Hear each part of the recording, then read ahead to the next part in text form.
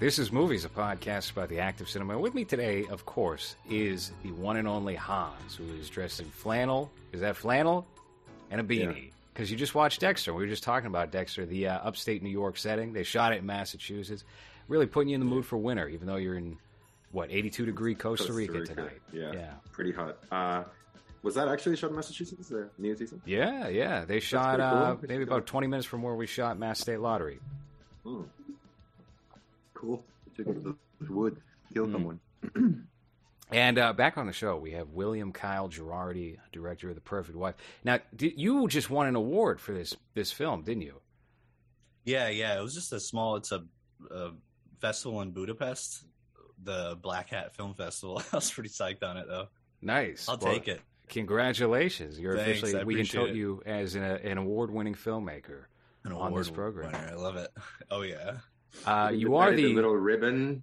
The little ribbon before the I gotta video put that the says laurels. winner. Yeah. I will say, you're the only guest I think we've had on this show that has presented themselves with depth of field on their camera. Nice. So you have that on as 5D. Well. Nice. I set it up. I even put this red light back there. I wanted it to look cool for you guys. Well, the effort certainly does not go unnoticed or unappreciated. Oh, okay, appreciate it, guys. Yeah, and you might also be the first guest to dress up for the show as well, because I do see Chris Redfield and Claire Redfield here. Yeah. And we're going to be talking about the new Resident. I mean, it's not that new at this point, really. It came out in November.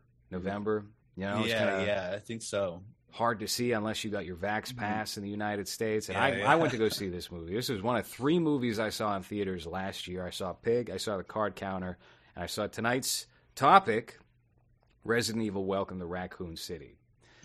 And I saw the first trailer, and people were obviously talking shit about this movie and said, this looks terrible, this looks horrible. But I was like, well, hold on a second. We just endured 7 movies of Resident Evil that are some of the worst films maybe ever made that have nothing to do with the intellectual property Resident Evil. Let me give this a look. And I saw it, and I was like, it doesn't look like a good movie, but I mean, that looks like Resident Evil to me. That looks like real Resident Evil to me. I'll go see this movie, because that's all what I've always wanted since I was about 8 years old. Is a Resident Evil movie, and they've never given us that. There's a George A. Romero script from the late 90s that he wrote and was supposed to helm, and that is also bad. That's not a good read at all. But it gives you an idea of what he was going to do with that, and kind of just combined the first 2 games and maybe a little bit of the third game, if that was even out. I don't remember. But this had a vibe of that, and I mean, overall, I was pretty intrigued to see that there was going to be something remotely similar to the games. Now, there's also a Netflix show that's coming out, so they're getting ready to reboot yet again and just erase what we saw only these past couple of weeks or so. And that has what's his name from The Guest? Hans. He was the main male protagonist, worked for the military, black guy. Yeah, what is that guy's name?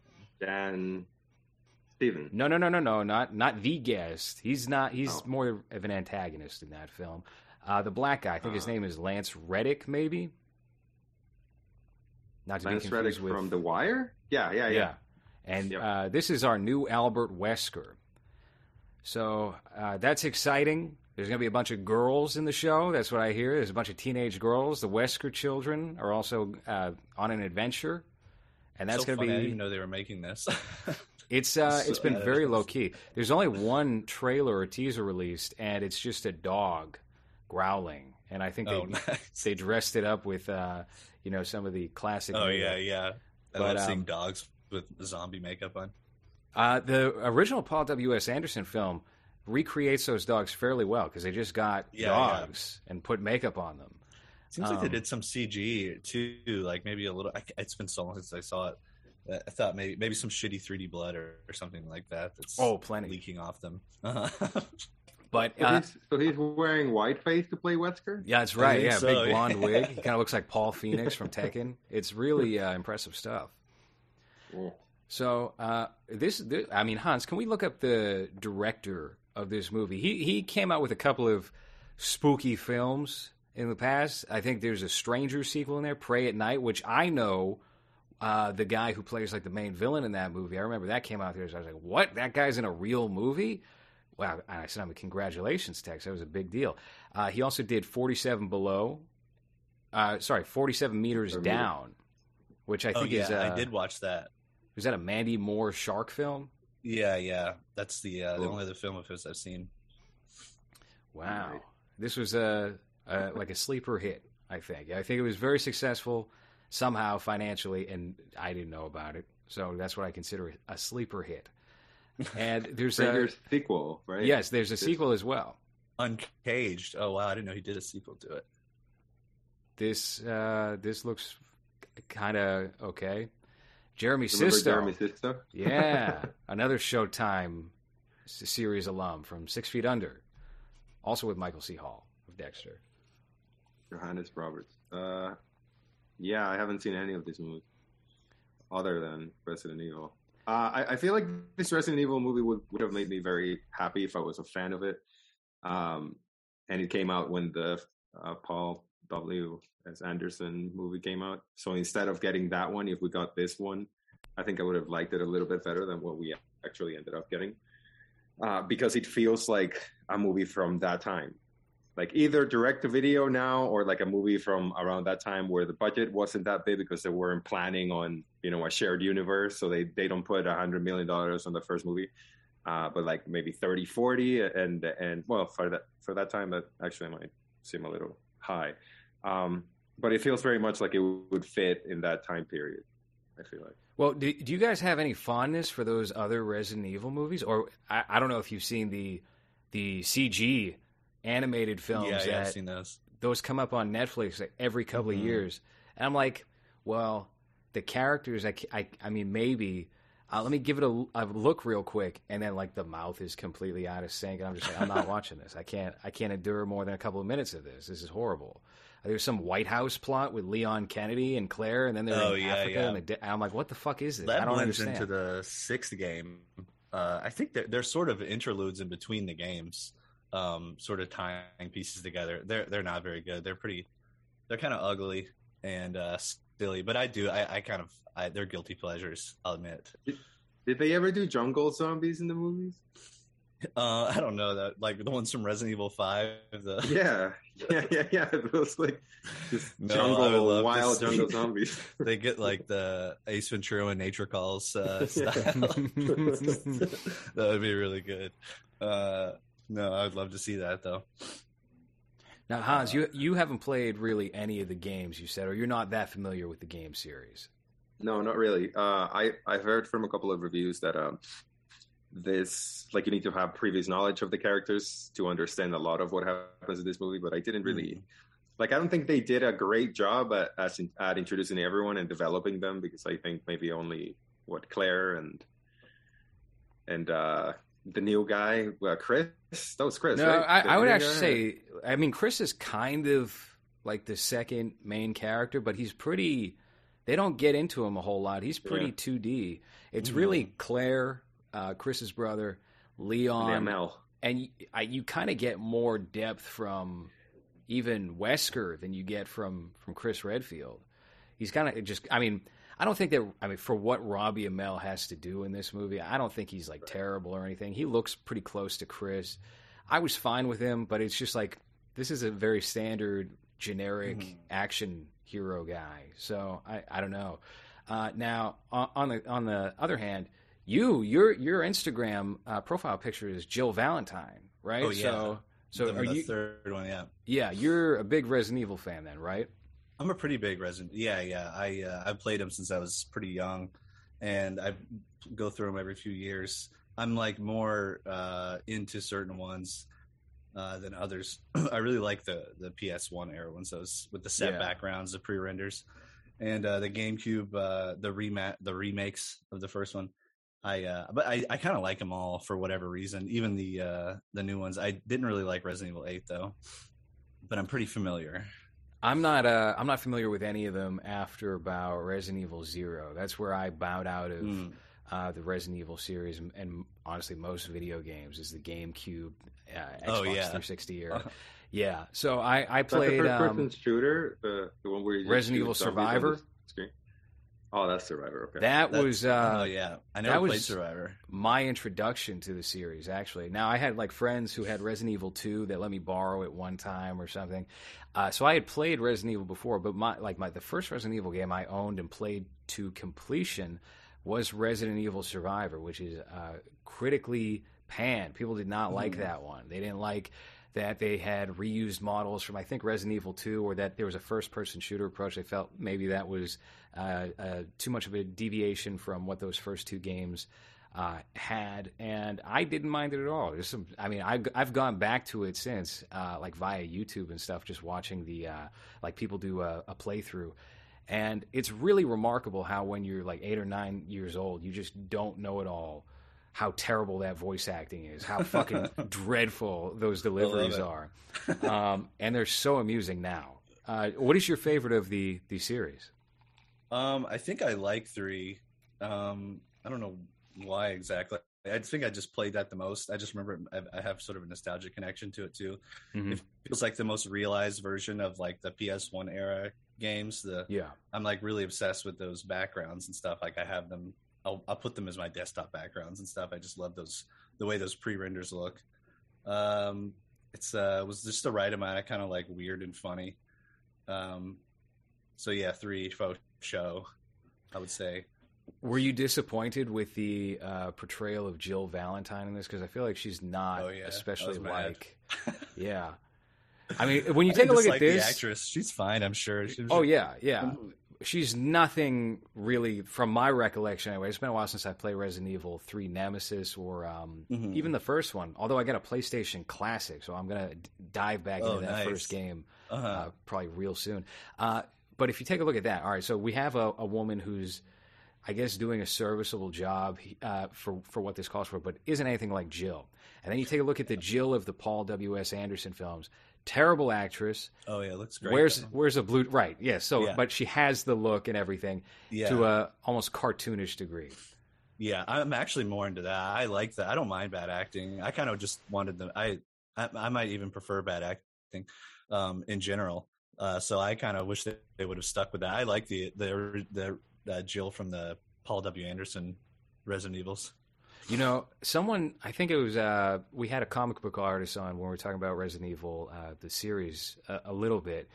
And I think, because I hadn't seen the later Paul W.S. Anderson films, I think he said that Leon and maybe Jill, at a certain point, just had separate voice actors in the movies where people were dubbing over them. But they were like physical actors, but with different voices. And I've never heard of that before in an American film with American actors before. Neither have I. What did he want it to sound more familiar to, more like the games, or did he just hate the way they sounded, or something? I have no idea. Maybe one of them was like European and had like an accent, couldn't pull off an American accent. It sounds kind of cool, though. I need to watch it and think about that. It's been a really long time since I saw those movies. It made me curious to check them out. And also, I again, like I haven't seen the later ones. I went through all the trailers, though, before seeing this movie, just to see what had happened, right? And it seems out of control. It just seems crazy with like a bunch of clones of Mila Jovovich, and then they somehow bring back Michelle Rodriguez is back in like the 7th movie. Gosh, she was in that. It gets really wacky. Hans, how many of those Resident Evil films did you see? I think I got up to 3. And then I was like, that's good enough. That's enough of that. I don't know. I've seen them all. Because I just don't remember. What is it with the first one? They tease Nemesis, right? And then with the second one, they do something. I don't even remember what they do with him, but I was very underwhelmed by what they did with it.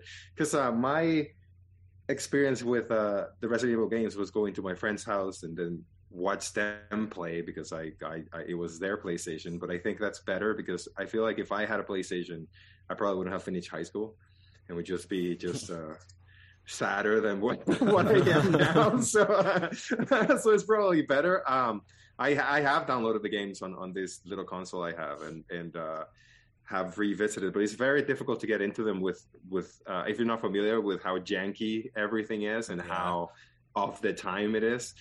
But when it comes to the movies, I was excited to go to the first one because I was kind of familiar with the story, and then after that tease, that Nemesis tease, and I saw the second one. I was like, all right, maybe that's it. But then the third one came out, and I was like, I have to go see it. I saw the first two ones, and after that, I was like, that's horrible logic. But that's also been successful for Disney. They've gotten people to see 40 Marvel films with that logic. I'll tell you what, that third one, that's the one where they're in the desert, right? The Apocalypse one or something? Yeah, I can't remember. Yeah. I was trying to remember that too. I mean, this isn't saying much, but that was much more watchable than that second movie. That second movie is one of the worst films I've ever seen. I remember I rented it at like 12 or 13 years old whenever it came out, and I was so excited for it. And the first time watching it, I just shut it off like halfway in. I couldn't bear it anymore. I could tell, even at that age, that this was a terrible movie. It was on par with the quality of the House of the Dead adaptation the Uwe Boll. Yeah. Oh man, that was another one. I got that on like pay-per-view at the time. I paid for that, and it was remarkably terrible. I couldn't enjoy any of it. But anyway, what happened to? I mean, I don't want to say that Paul W.S. Anderson was a good director before Resident Evil, because his career was kind of whatever. Well, what did he do? He did Mortal Kombat. Event Horizon. Mm-hmm. Which Alien vs. Predator, Death Race, Three Musketeers, Pompeii. What? Hold on. Who's in His Three Musketeers is whom? Let me see. Logan Lerman, Matthew McFadden, who plays what's the character you don't like from Succession? Tom Wums. Oh no, he was my least favorite character. Now he's my favorite character. I really enjoyed him. Okay, so you got Ray Stevenson, Logan Lerman, and that guy. Ray Stevenson, another Dexter alum. Bad guy, season 6, 7. I don't know. And then you have Luke Evans playing Aramis, or that's the fourth Musketeer, right? Or one of them. I don't know. I know Logan Lerman is D'Artagnan. Then Orlando Bloom is in it. Christoph Waltz is in it apparently, and Mads Mikkelsen. What the fuck? Damn, he did well. Yeah, that's an all-star cast. Unfortunately, Logan Lerman is headlining it. That's not good. Yeah, that's why nobody's heard about this or remembered it. Yeah, I don't remember this at all. But it feels like now, or at least since he started making these movies, everything he makes now is just to put his wife on something, because I guess everyone just started casting her because she's old now. But now his new movie is called In the Lost Lands, and it's her and Batista. So you know it's going to be a banger, yeah. He really zigzags. It's based on a story. Apparently it's based on a story by George R.R. Martin from Game of Thrones. Oh, I'm sure it'll be a big hit then. Batista jumps between like pretty respectable blockbuster films to total garbage, like that Stuber movie he did with Kumail Nanjiani. Oh yeah.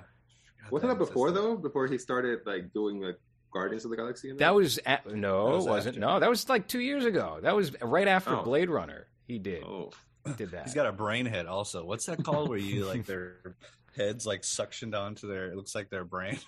They got a mushy head. I don't know. Hans, are you an expert on heads? No, I just mine's not like that yet. I haven't done enough steroids. Let me see. What is that? What is it called? Stuber? Jesus, that's his character is called Vic Manning. That's cool. Ripper Clancy is the writer. Is that John Clancy's something? No. All right. So yeah. What was the point of that? What was the point of trying to make a Tom Clancy joke there? I don't know. Just because it's Clancy? How about we talk about Clancy Brown? He's the villain on Dexter season 8. Hey, how about this? How about for a treat? For a treat, we take a look at that George Romero, R.I.P. Brad Renfro, Japanese Resident Evil commercial. That's cool. That's what the movie should have looked like. That's probably the best live-action adaptation of Resident Evil that's been done. Brad Renfro, also, apparently he was fucking a lot while he was in Japan and had a Japanese son that he hid from the public. Oh, really? Yeah. So that's really interesting. Kind of mean to have a Japanese son with that last name. Brad Renfro's like the right age to play Leon in this too. He's probably late teens, early 20s, or something. Because Leon, I think it's like 20 or 21 in the first Resident Evil 2. I didn't like all the old people in the new Resident Evil movie, the Welcome to Raccoon City. I thought they were all geezers. Mm. I thought they were fine, but all right. Well, let's take a look at this. Is it? Oh, did you pull up the Latin American version, Hans? What is this? Get this shit off. Find the fucking normal English one, okay? I didn't even realize it looked so normal to me. Hold on. You just type in Resident Evil 2 commercial. That should be good enough. Yeah, so it look like shit though. Well, look, it's from 1997 or 8. It's going to be a VHS copy from a foreign country. It ain't going to look great. There was some behind the scenes making of special that was released on VHS. Finding that, yeah, along with the commercial and then the. What? Someone uploaded it on YouTube? Yeah. Oh man, I got to check that out. I haven't seen it. Is it long? No, it's like 15 minutes. Well, that's what is it about? Of the advertisement that George Romero shot with Brad Renfro. So I'm going to take a look at that later, I guess. I had no idea. Yeah, I got to check that out, too. All right, that's more like it. Okay. Looks the same.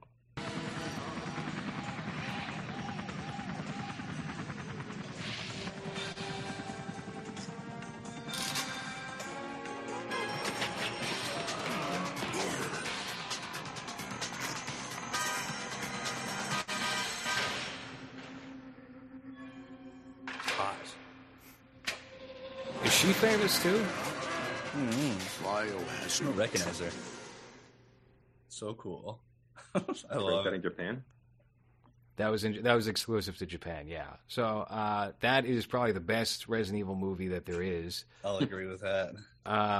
What I would argue, though, and maybe you might differ on this, Kyle, is I think this movie, Resident Evil Welcome to Raccoon City, is second to that. Thoughts? Maybe so.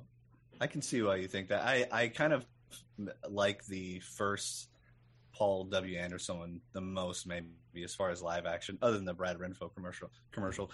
But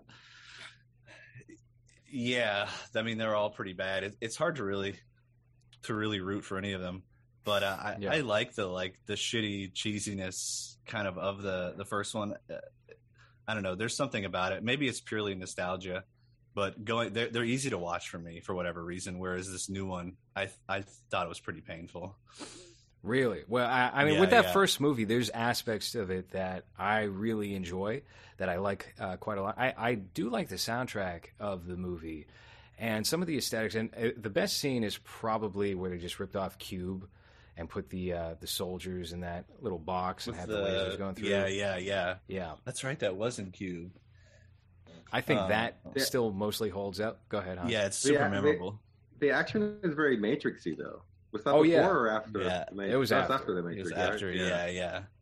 Everything it feels very much of the time. I feel like if that series wasn't called Resident Evil, I mean, well, maybe nobody will give a fuck, but no one would watch it. Probably wouldn't have gotten to that point of 7. So maybe because we didn't have the internet for the backlash that. At that time, they seem to just grab the title and maybe a little bit of elements of it and then just let the director run with whatever ideas they had.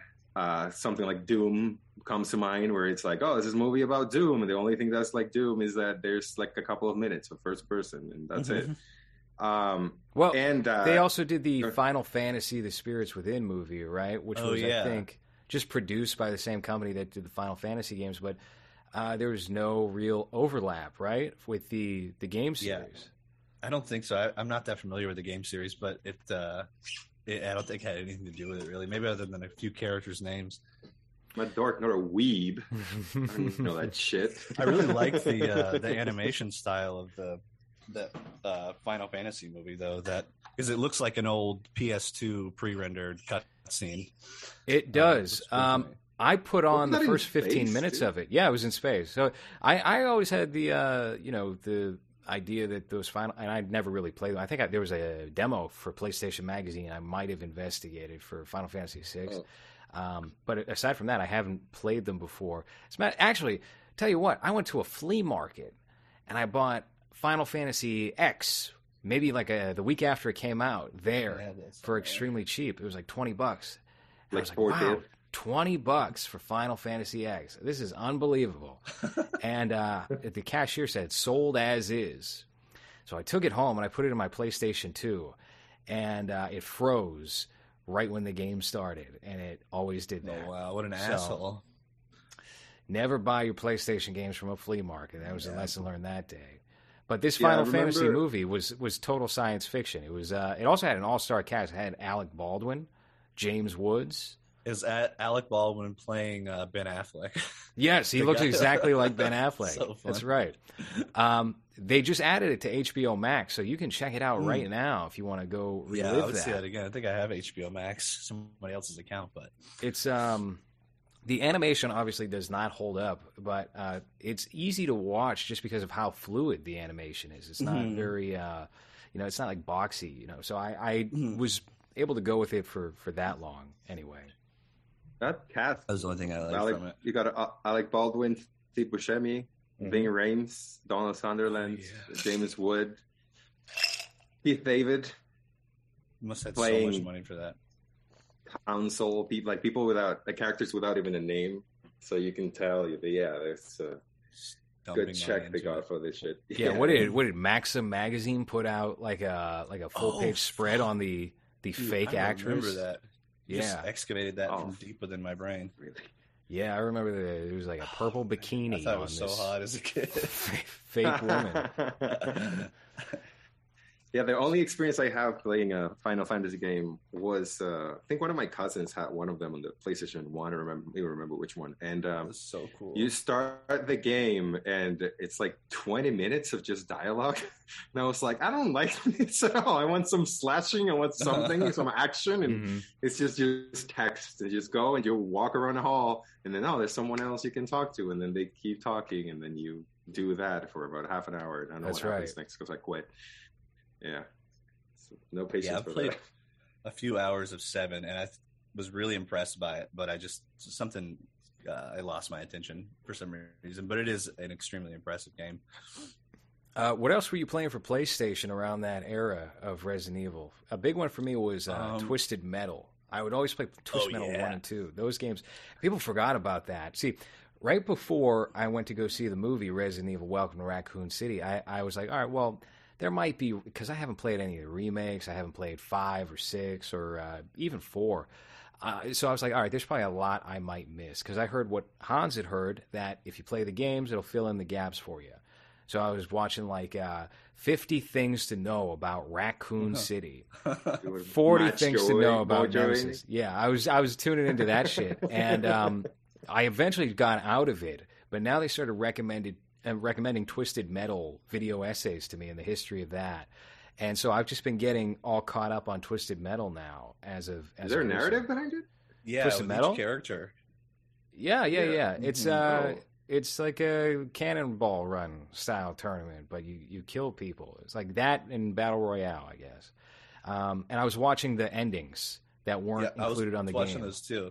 They must just come up on the same algorithm or something like that. I think so. Yeah, they're so cool though, the little monkey's paw stories. I love the one with the bride. I don't know if you saw this one. I think it might have been from Twisted Metal Black, where she falls in love with some guy and the guy doesn't want to marry her, so she marries her best friend or something, so she kills her best friend at the wedding and drags her body around. She's like, I killed that stupid bitch in front of everybody. There's a good one for Twisted Metal Black where there's a reverend that thinks he's performing an exorcism and is just drowning a baby at a baptism instead. That's awesome. So that's very those hardcore 90s stories. I love that. Yeah. Twisted Metal was one that I was really big on at the time. I like cool. Siphon Filter, Tekken. Siphon Filter's rad. That was really big into Silent Hill, the first one. I never got around to Silent Hill. That was that Dreamcast exclusive or no? It was PS1. Yeah, the first one was PS1. They had a Bleemcast version, which you could play. It was some ghetto version, or you could play PS1 games on your Dreamcast. I remember, and it was some really busted up demo version of Silent Hill. But that was about it. But Silent Hill 1 classic. I played that a lot. I got really into Silent Hill 1 in 2005 ish. I replayed all those games again, and I was obsessed with the lore, and I've just been kind of into those forever. They ruined those movies also. It's the same company, I think, the same producers who do Resident Evil and Silent Hill movies. I checked out the trailers to those. I remember people saying that the first Silent Hill movie was bad, but had like a good atmosphere or something. Yeah. There's some like cool. It's kind of Argento-y. I don't know. I don't hate Silent Hill 1, the Christoph Gans one, Gan, however you pronounce his name. It's not a piece of shit like the other one is, but it's still pretty underwhelming. From that same thing though, where it goes deep enough into trying to make it like the game, but not enough for it to succeed. So it has some elements of it that I feel like, again, if the movie wasn't called Silent Hill, it was called something else, maybe it would work better. But having that previous knowledge of the game and what happens in it and how that story is told, it doesn't really work as a Silent Hill movie. It just has like you got Pyramid Head and you got some nurses and you got some elements of it, but and that second one, I saw the trailer and was like, oh, cool. They just did a direct-to-DVD movie. So I don't need to watch this. It's like hilariously bad. I watched it a long time ago. I think I just saw it in the theaters and I was almost like weeping. I mean, I shouldn't care that much, but yeah, it's really bad. What do you think Are we in the golden era of video games? Well, I was just going to say, what is the best video game adaptation? Sonic? That's a good question. I still haven't seen Sonic. I haven't seen Sonic yet. Yeah, I don't know. I have to think about Warcraft? Can't even think of video. I kind of want to say the first Silent Hill movie. I feel like it's actually made by like a filmmaker. That's like the only filmmaker who's ever made a video game movie that I can think of. The rest have just kind of been whatever. Paul W. Anderson types, these sort of directors for hire by these big studios. I don't think a single live action one, not that Rotten Tomatoes is really any authentic critical measure these days. I don't think a single adaptation made in live action has made it to the fresh mark. Double Dragon is not fresh? Is it? Remember Double Dragon from the 90s? Or was it 80s? That was early 90s. 94. Yeah. That movie ruled. That movie was awesome. That arrived at the perfect time. Way that you're not supposed to be. Who started in? Robert Patrick and Robert Patrick? Did Chan do a Double Dragon movie? No, I don't think so. That would have been huge. He did some movie. It was like two teen stars of the time, wasn't it, Hans? Oh, Double Dragon. Yeah. It says here's Robert Patrick and Mark Dacascos. Oh, Iron Chef. John Wick 3. Oh, shit, right. The nephew of the original Iron Chef host. All right, let's take a look. Well, are we going to get hit with a copyright claim? None of these episodes have been monetizable. It doesn't matter. Fuck it. Just play it. Go ahead. The city has changed. Oh, I missed that Mario guy. That Rule the day. theatrical trailer narrator. Punks rule the night. And one man wants to rule them all. There's only It's the one coolest thing Robert Harry Patrick's ever Oldman? to looked. succeed.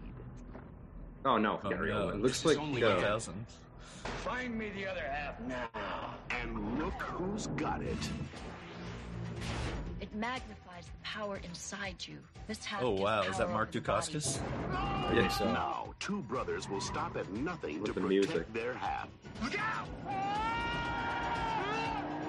Those And a graphics. madman will stop at nothing to possess it. You're gonna Is that Tomas Lenin? Let's have some fun.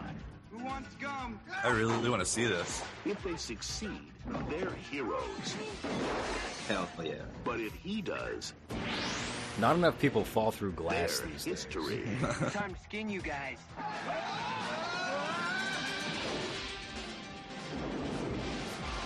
You know, I kind of miss that for movies. I feel like they did that in the 90s a lot. The reaction to something. yeah. You don't see that enough. That's not a thing anymore. Oh, Luke and Lana.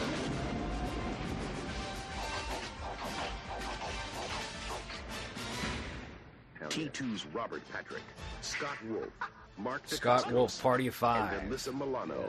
Whoa, man. Melissa I thought Milano. that I recognize You her. said it. Alyssa Hottie. Milano. We don't really have to wear these, do we? Hell yeah. That's really cool. Awesome. I gotta check that out. Classic film. My kind of movie. Right around Super Mario Brothers, the movie. Perfect double feature. Was there anything else from that period? Obviously, Mortal Kombat's the big one Street from Fighter? 95. Yeah, that was a rough one. Poor Oh, yeah, I Raul don't remember Julius that at all. Colin. Damn. He's, You got the rest in Tomb Raider peace. movies. Oh yeah, I actually really do. I watched those recently on Netflix or something, and I would put them on before bed for like a week or so. I mean, they're like not good movies, but they're really easy to watch, kind of cozy. Angelina Jolie's like that's kind of her prime for me. Did you guys check out the new one, the reboot? I did see that. It wasn't a piece of shit. I kind of liked how they made they kind of grounded it a bit, which I don't know. It's not necessary, but I thought that was kind of cool. But that's probably the only thing I remember about it.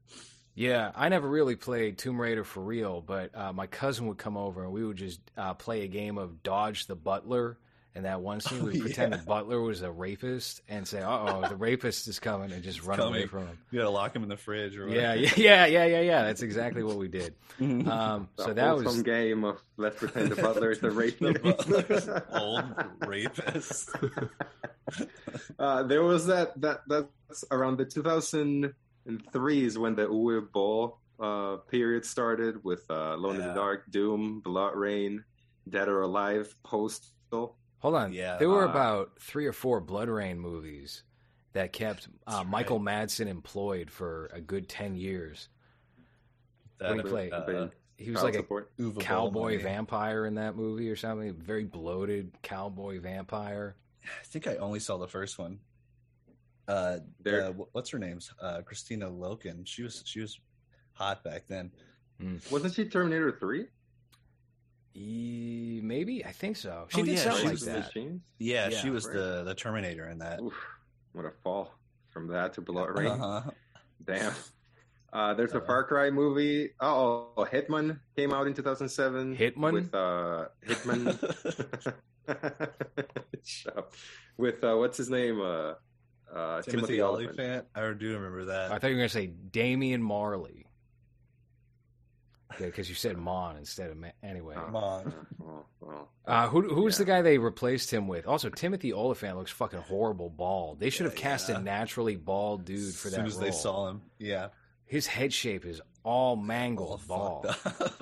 And then Alien head. they got that Orlando Bloom impersonator for the second movie. Oh Rupert- yeah. He looks Rupert like Lex Friend? Friedman. Oh, he should be the Hitman. That's who they got to cast for the reboot. Just autistic Hitman. Yeah. There's Legend of Chun-Li. The Mark Wahlberg Max Payne. Oh, was wait, that? no, hold Yeah. on. Legend of Chun-Li. That was the highly anticipated Street Fighter sequel with, what's her name from Smallville? Lana Lang. Not the one in the sex cult. Crook. Right, that was a Christine- Canadian production. Yeah, with starring the guy from Black Eyed Peas as Vega, I think, and Will.i.am was playing another character whoa. or something. Or am I confusing that with the Gambit? Or with the... Yep, that's right. No, yeah, that was okay, Wolverine. you're right. That was X-Men Origins. Well, there's one of the Black Eyed Peas in that Chun-Li movie. I remember that. You got Tekken.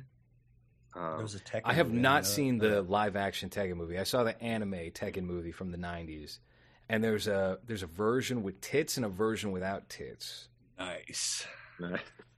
Then Prince of Persia, which was at I didn't see Gyllenhaal. that one That was the either. first time people were like, for the first time ever, there could be a great video game movie. This could be Oh, yeah, I nominated for remember that. Oscars. People thought that was going to be the breakthrough film. And then what was the was it Assassin's Creed with Fassbender? Yeah.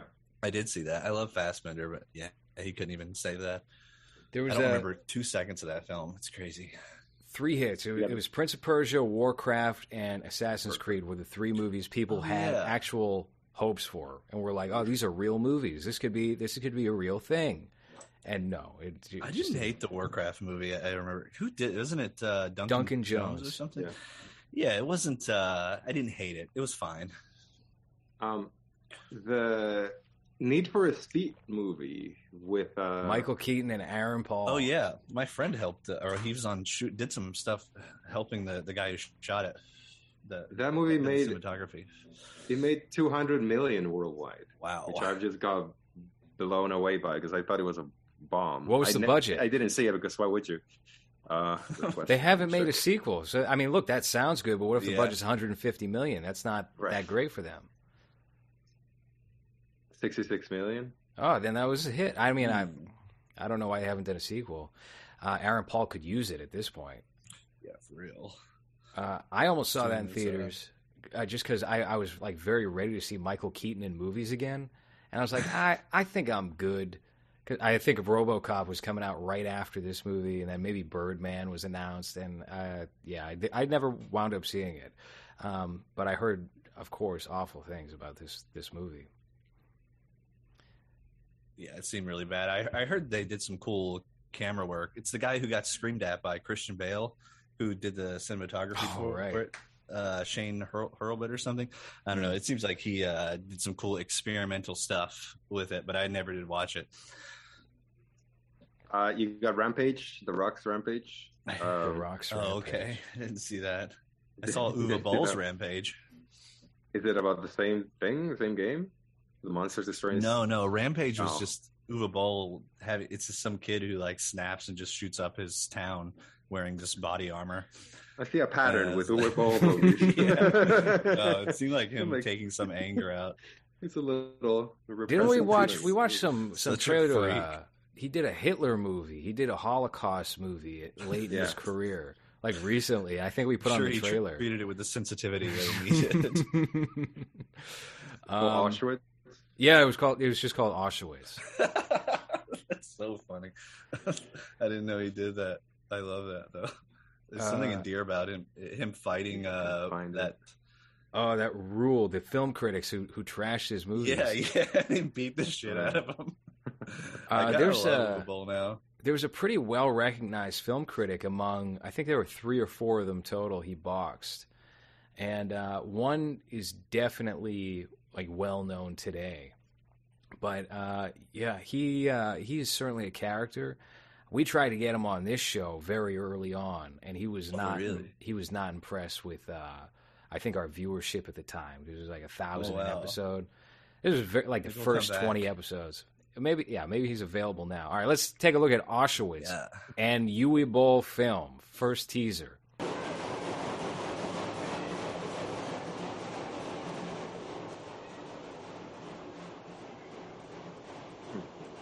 If you were making a movie about Auschwitz, would you put yourself in the role? Is that the whole thing? I think that's it. Oh, wow. Very...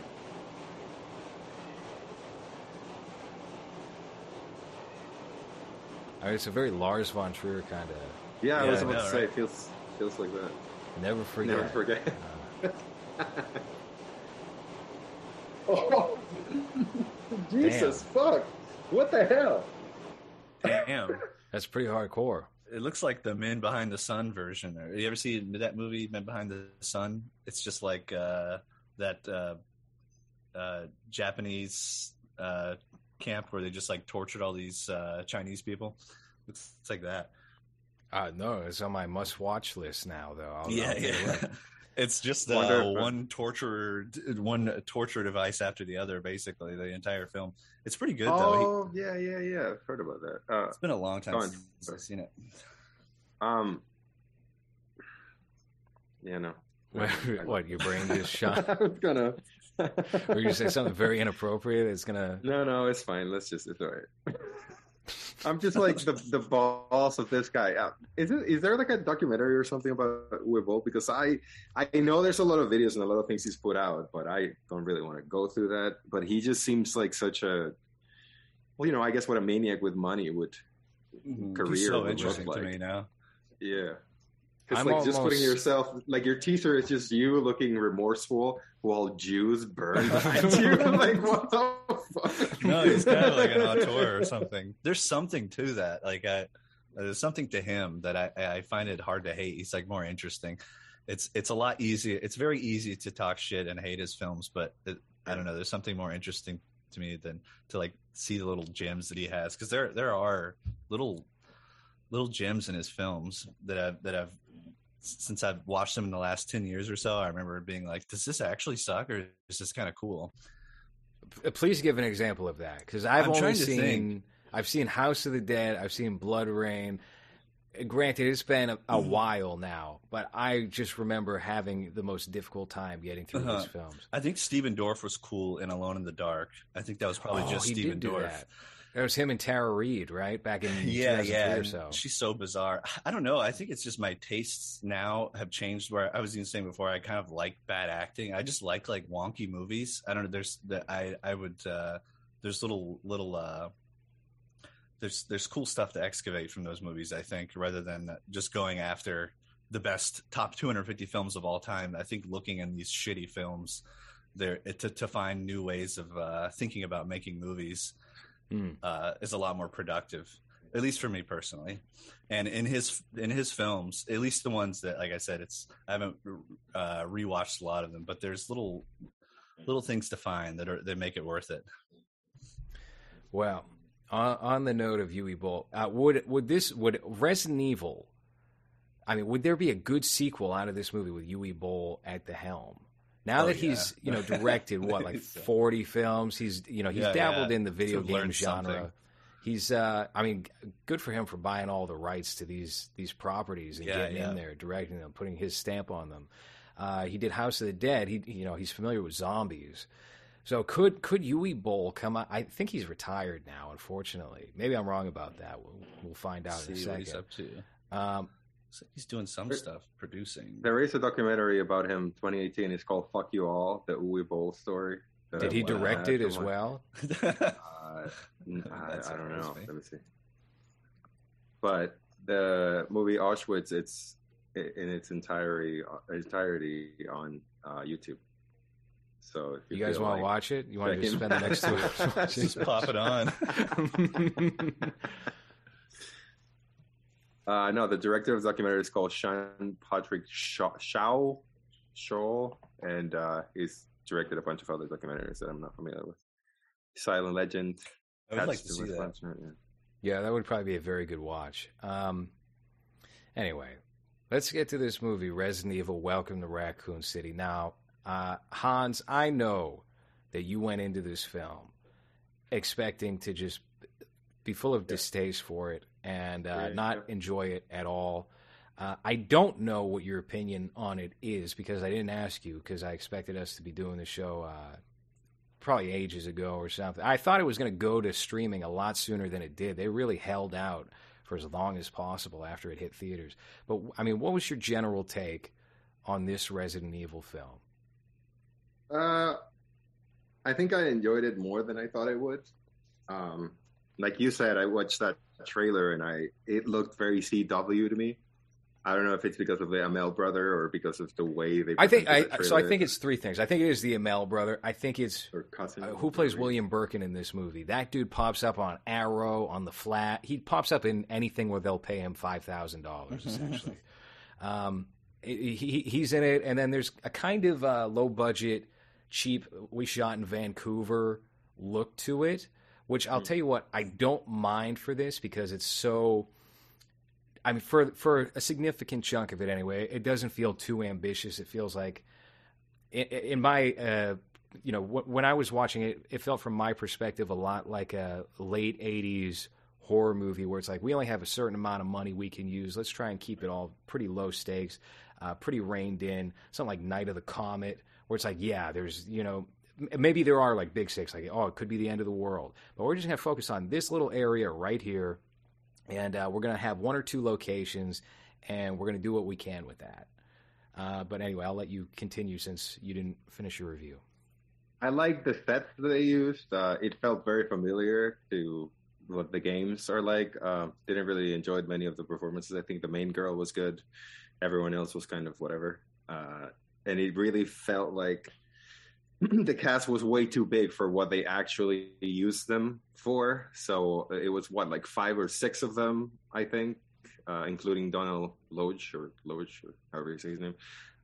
But then you don't really use them that much, only the two main, I guess. So it kind of felt like we need to add them here because people that are familiar with the game are familiar with these characters, and we need to put them in. But I don't really feel like they were either thinking about sequels or thinking about what to do with them, because there wasn't much for them to do. But I think my opinion was maybe, now that I think about it, affected by the fact that I saw it after watching the new Matrix, which I hated so much, that I was like, you know what? This has a third of the budget, and I enjoyed how 2004 it felt to me.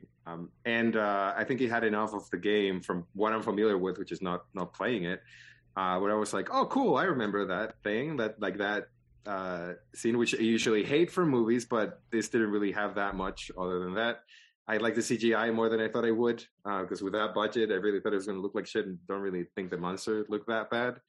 And they they did a couple of really cool setup scenes, and I don't know. I like I said, I think I enjoyed it way more than I thought I would, and that I'm sure you thought I would.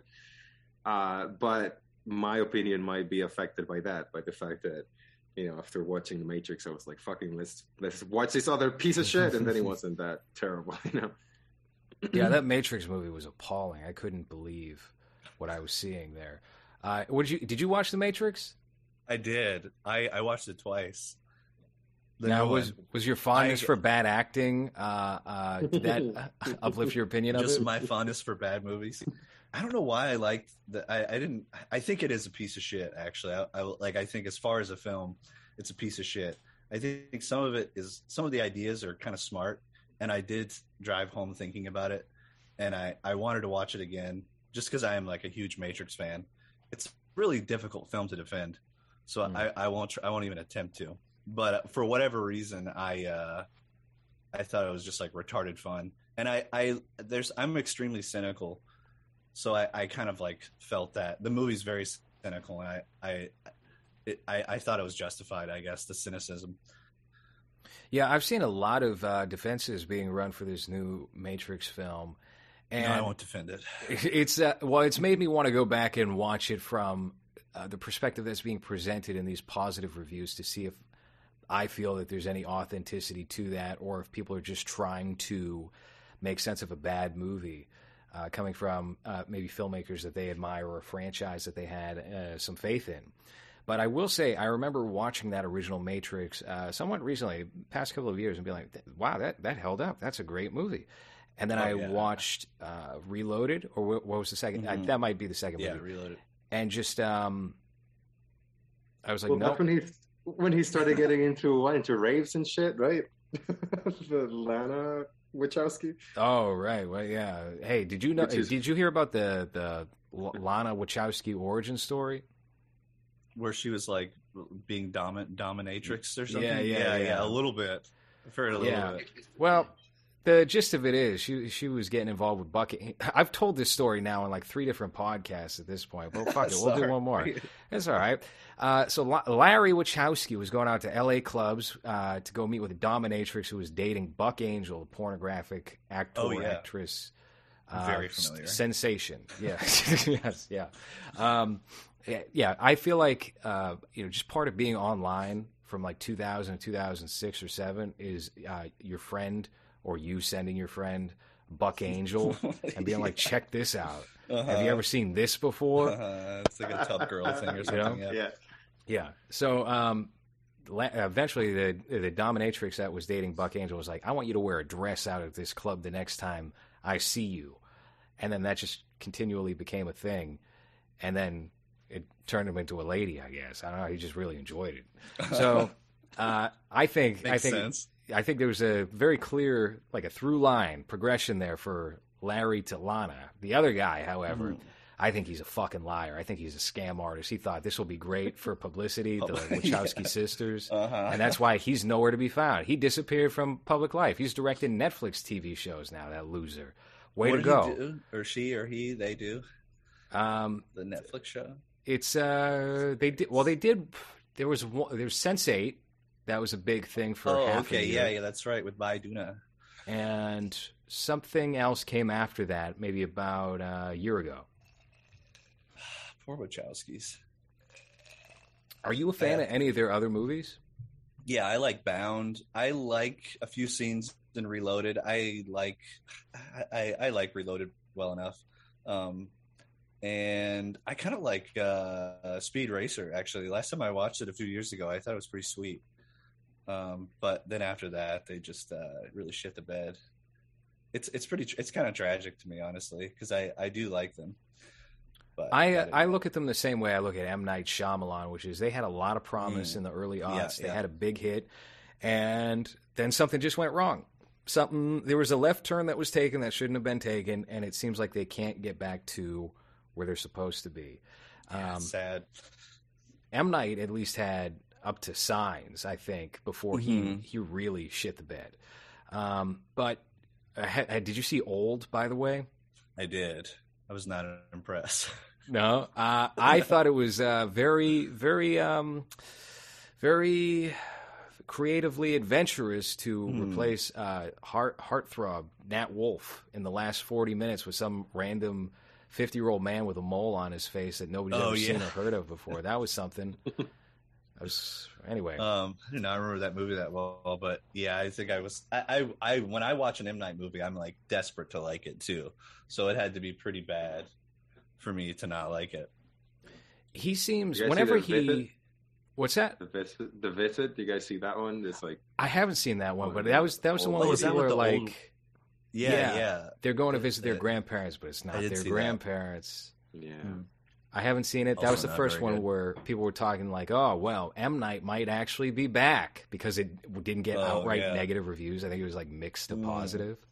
So, and then the James McAvoy Split movie was a surprise, right? I like Split. It was fun. Split was, I thought Split was fun. He's good. And I didn't see the one that concluded the Unbreakable trilogy. Not very good. Was it Glass? Yeah. Mm-hmm. Yeah, it's pretty bad. There's an Apple TV show that he's been working on. If you're interested in Apple TV productions, M. Night or one of the Wachowskis? M. Night. Oh, he directed 4 episodes of it. It's called Servant. Don't know. Yeah, I don't give a shit. I don't care about that at all.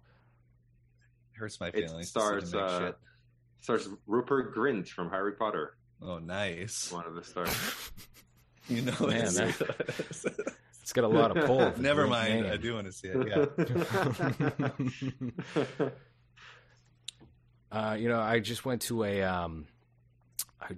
a family dinner, and my girlfriend's brother said to me, "Hey, did you see the Harry Potter reunion? I thought it was very heartwarming." I said, "No, I didn't see it." Just couldn't believe that was a sentence that was said to me unironically. You should see it. Maybe you'll feel the same way. Maybe you'll be like, "Oh, you know what? This was very heartwarming." Hans, when was the last time you found anything heartwarming? I watch videos of dogs being rescued all the time. Nice. That one's those are good.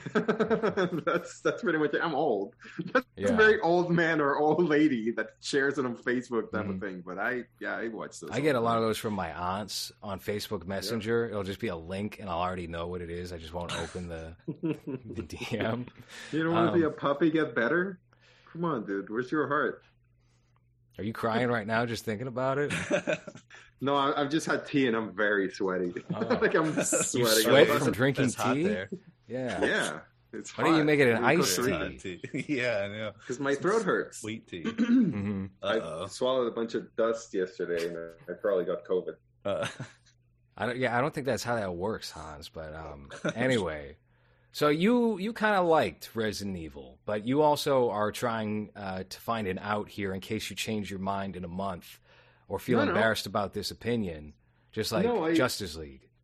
I did say on Twitter that I thought it was the best Resident Evil movie. That means nothing, though. That says absolutely. See, that's why I didn't know what your opinion is, because even if that's the case, it could still be horrible. Now, Kyle, you on the other hand, you really didn't like this movie. Yeah, I was mad. I mean, like being a fan, I think, and like being like wanting to make films and wanting to make a Resident Evil film, I think I definitely have a a specific point of view where I'm like pissed off because they didn't do it right or do it the way I would have, which is so I can see why people liked it. And we talked about the scenes that I did like, and a few. There was a few. They did some handheld camera work that I liked a couple times. I think there were little glimpses where I didn't hate it. The flaming zombie coming in with Crush playing, I was just like, what the fuck? This guy, is this like director actually awesome or something? Because I really liked that shot in that scene. I thought it got cut too short. Right. But yeah, I wish there would have been more of that. But it seems like the rest of it was really like grueling to make for like everyone involved. I thought it was like really, it seemed super lazy to me. Like I said, but the lens I viewed it through was like, you son of a bitch, I wanted to make this movie and you're gonna ruin it. So, yeah, when I decided to see this, I knew I was in for, it was probably gonna be bad no matter what. So if it was just more enjoyable than those if it met like the first Resident Evil movie, then I would have been probably okay with it. So I walked out of that and I was like, yep, all right, well, that felt like a Resident Evil movie. I'm pleased. I don't mind that I spent $26 or whatever it cost to go see this movie. Yeah, there's definitely moments like what you had cited, the flaming zombie that I really enjoyed, or like Donald Logue in the car when they start shooting people. That felt like, oh, well, maybe this dude has like some good creative sensibilities. Yeah, I know what you're talking about. The part when he goes to the checkpoint. Yes. Yeah, and the camera just sort of stays inside of it. It seems like it's like a oneer or whatever it's called, where they do it. I did. Those were those certain moments where I'm like, well, why didn't this guy, like, they must have just hijacked it from this maybe creatively kind of cool guy. Well, it could be that he's, he's got like nice creative taste, but he's also just kind of like fucking dumb. Like he doesn't know how to piece it together in a coherent way that makes sense. I haven't seen his other films. I watched the trailer to The Strangers sequel, and because I watched this movie, I was like, well, I'm interested in this dude, and I started listening to a couple of interviews of his, and shark movies just aren't really my cup of tea. So I didn't want to go to that one. You did check out? I watched it for this podcast. Yeah. What'd you think of that? I didn't hate it. It was okay. It wasn't a piece of shit. It was very heartwarming. It was good. I liked Mandy Moore in it. I think I used to have a crush on her a lot as a kid, so I kind of liked seeing her. It was it seemed like a fine movie to just sort of put on in the background and like dick around on your phone. I liked it a lot better than Resident Evil. I think it wasn't made by a particularly like gifted hand or anything. I'd say it's just like a competent movie. Yeah, I looked up a little bit of his filmography not long after seeing the film, and there's quite a few just horror movies that nobody's heard of before. And apparently he was just in the business of trying to make as much money as possible off of shooting like a $10,000 horror film in a weekend or whatever, and then making a profit off that. Maybe not a bad idea. That. And then eventually at a certain point, he was just like, well, I don't even respect my own work. I want to make something real. Mm-hmm. And I guess that was 47 Meters Down. That was the transition point. So that's really kind of his start. I haven't seen The Strangers Pray at Night. I will get around to that eventually. Seems very similar to this movie, a little bit hung up on, drawing out certain aspects of nostalgia from the 90s or 80s. Especially 80s with that Strangers movie. With this film, there's aspects where they really hammer it, like, yeah, okay, I get it. It's 1998 or whatever. Wood paneled walls for every fucking location. For the most part, though, I think it rides pretty fine with that era, but it doesn't especially feel like that. I think there's more atmosphere and character baked into the setting rather than the time period. They build a Raccoon City that, to my recollection anyway, doesn't feel a whole lot like the Raccoon City of the video games. It feels much more like just a dirty small town, which I don't mind. I kind of like that. And the zombies in this film have a distinctly different look than any that I've seen in the other films. Or something, because they could speak. Mm-hmm. At least at the beginning of the movie, I couldn't tell if they were referencing RE4 or something, the zombies from RE4. But yeah, they weren't your traditional zombies. They when I looked at them, every time I was like, okay, this is just a fucking asshole that spent 5 hours in a makeup chair. I can't. There's something about that. It's even worse than like the Romero old zombies to me. It's like faker looking. Yeah, especially when they have like big bloated heads with strands of hair just hanging off the side. I was interested in that orphanage story, and it feels like it just went nowhere, right? Like they spent a lot of time on them 2 kids. I don't know why they wanted. And then I guess twins. Yeah, all they wanted to show was that look, they're in this building again. That makes the whole setup. I was thinking about that. The whole setup was like, they were in this building before, and now they're back. And half an hour of the movie went into that. That's part of Code Veronica. I don't know if you guys played that game. That Resident Evil that was the Dreamcast exclusive at the time. But yeah, they grow up to they're like twins. They grow up, and in Code Veronica, it's like the male twin. His sister is in some sort of cryo chamber or whatever. She's like asleep with some disease basically until he can cure it. And he basically dresses up her in a dress and is like trannied out, running around, like, acting insane in the whole game. And they'll never be able to turn that into a movie, sadly. Transition that into a movie. No pun. I haven't played Code Veronica. I was kind of thrown off a little bit with the whole orphanage angle. I don't remember Chris and Claire Redfield ever being orphans, being taken care of they by were not at all. Some Umbrella affiliate. Yeah. And it doesn't really. I mean, it just Wesker feels was the orphan, or the kid, the kid that was brought up by William Birkin and Umbrella, not Claire and Chris. The Wesker in this movie is nothing like the Wesker from the video games. This guy's just kind of like he's a bro. He's just a jock. He's he's every typical like 1980s bully essentially. Yeah.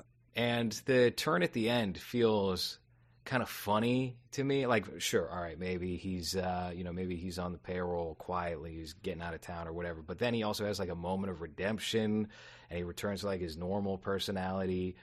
Yeah. Essentially, once they meet up with William Birkin and his family, I don't mind that they like the daughter and the wife die, and that he seems to die. But once he starts to turn into the monster, I was like, oh no, it's about to fall apart right here.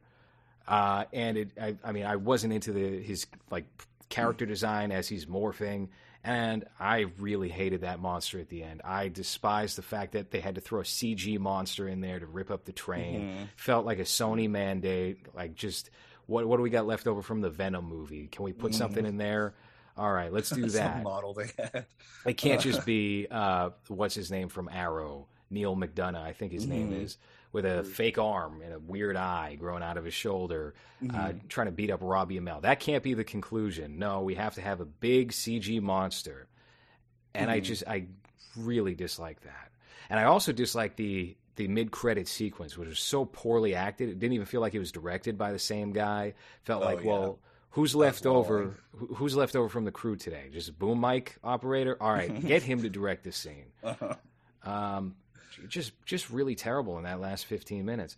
Everything else I enjoyed. I thought, all right, well, this just feels like a pretty good horror movie from the 90s or 80s. I didn't think it was especially bad. I don't understand where people are coming from saying this feels like John Carpenter's Resident Evil just because there's some Albertus font at the beginning. People have been saying that a fuck ton online, and it doesn't feel like John Carpenter at all. No. Anyway, but yeah, that's essentially my take on this movie. I certainly think it's the most watchable of the series, and maybe that first one is close second. But on the whole, I wasn't disappointed with this. So I googled the information about the Netflix show, and it's just Lance Reddick and like 5 girls. That's the cast. Is there even that many women in the series, or are they just creating characters for him to play this? The logline that came out on Netflix was the Wesker children are looking into mysteries in New Raccoon City. Oh, so that's his daughters. He has 5 daughters. I guess so. And they're all like different races each. I guess he adopted them himself, or maybe he was just fucking a lot of different. Yeah, yeah. The director is going to be the guy that did is, Supernatural, responsible for Supernatural. Yeah, so that's I guess that's the type of quality thing that you should expect from this too. Not great. Have you ever seen Supernatural? Yep. No, I didn't see it. I remember when it was really popular on Tumblr, like 8-9 years ago or so. I would always see screenshots from it, and it kind of made me want to watch it. Oh, damn! You were on Tumblr during that time? Oh yeah, during its heyday. That's how Hans and I met. Oh, really? Yeah, that's sweet. Supernatural tag. Who messaged who first? I don't know. I think he was really impressed with my Tom Hiddleston avatar or something. I was making what was it, Doctor Who banners for people, and he wanted one, so I helped him out. Oh, nice. Yeah, that was the good old days. I want to go back there. Love that vintage internet. I've never liked Doctor Who. Fuck that show. I've tried to watch that show, and it's just like, this is just science fiction for girls, which is what Supernatural is. That's too. what it it's was. just All girls science fiction for girls, and I tried the David Tennant one. Supposedly he's very good. Who did we have on this show that had one of those Doctor Who robots in the background of their home? I don't know. You don't know? Alec. Who? I don't know. The Alec. Dalek is the robot. Who's Alec? No, the robot's called Dalek. Yeah, I don't look. No, I'm just asking the guest. Who's the guest who had a Doctor Who robot in their home when we were talking to them? I think this needs to be investigated. We should look into this after the show. We should pull that up and just cover that episode on an episode of movies. So anyway, we can make fun of him. Is that maybe Kyle likes Doctor Who? Do you like Doctor Who? I've never seen Doctor Who. Okay. I have no idea what's going on. That sounds like what someone who loves Doctor Who but is embarrassed. I never heard of it. I tried to watch. They did a movie of Doctor Who in the mid '90s where Eric Roberts played the bad guy, and I was like, well, maybe I'll enjoy this because it's a movie and there's Eric Roberts. And no, it's just shit. Of course, it's no. I've tried to watch that before. I tried to watch Sherlock before, and it's just like, this is all the same show. This I sucks. watched first or second episode of the Cumberbatch one. It was fine. I didn't hate it. I had a friend who was really into it, and I watched it with him, and I enjoyed. But I had no desire to continue. Yeah, I don't like how all those UK shows are 90 minutes long. That's too much of a commitment. 3 episodes, 90 minutes. No, just do it the normal way. I like the closest thing I liked to any of that was Luther. I really enjoyed the first season of Luther to a point, anyway. That was Idris Elba as a detective, and then that got silly too. They don't know how to do shows over there, not like serious drama shows. They all turn into like CBS procedurals by the second episode. Yeah, they all kind of have this similar look. Well, so we have this Resident Evil show that's coming out on Netflix. Hans, when is that supposed to drop? Because that is supposed to be the palate refresher. This is going to wipe the slate clean, so nobody remembers this Welcome to Raccoon City, which I think, unfortunately, as what I consider anyway, the best version of a live-action Resident Evil, did not make enough money. It made its money back, but I mean, thank God. It did not perform well. Look, this is a sore subject for me, okay? And you're making jokes. It had a budget, I think, of $25 million. Last I checked, it raised about 32 at the box office. Oh yeah, that's no good. There's no news yet. There's no release date for that show yet. The last update was from December. There's an article here from December, and they say that there's not a release date yet. So maybe we'll just never. The only hear thing we've about seen it is that dog. Yeah, well, I was going to say, that was the thing with Clifford, right? Before we found out that actually came out. They dropped the Clifford teaser, and then there was nothing. Nobody did. They just said, well, maybe if we stay quiet, everybody will forget about it. And people did forget about it. And then they just threw it out one day.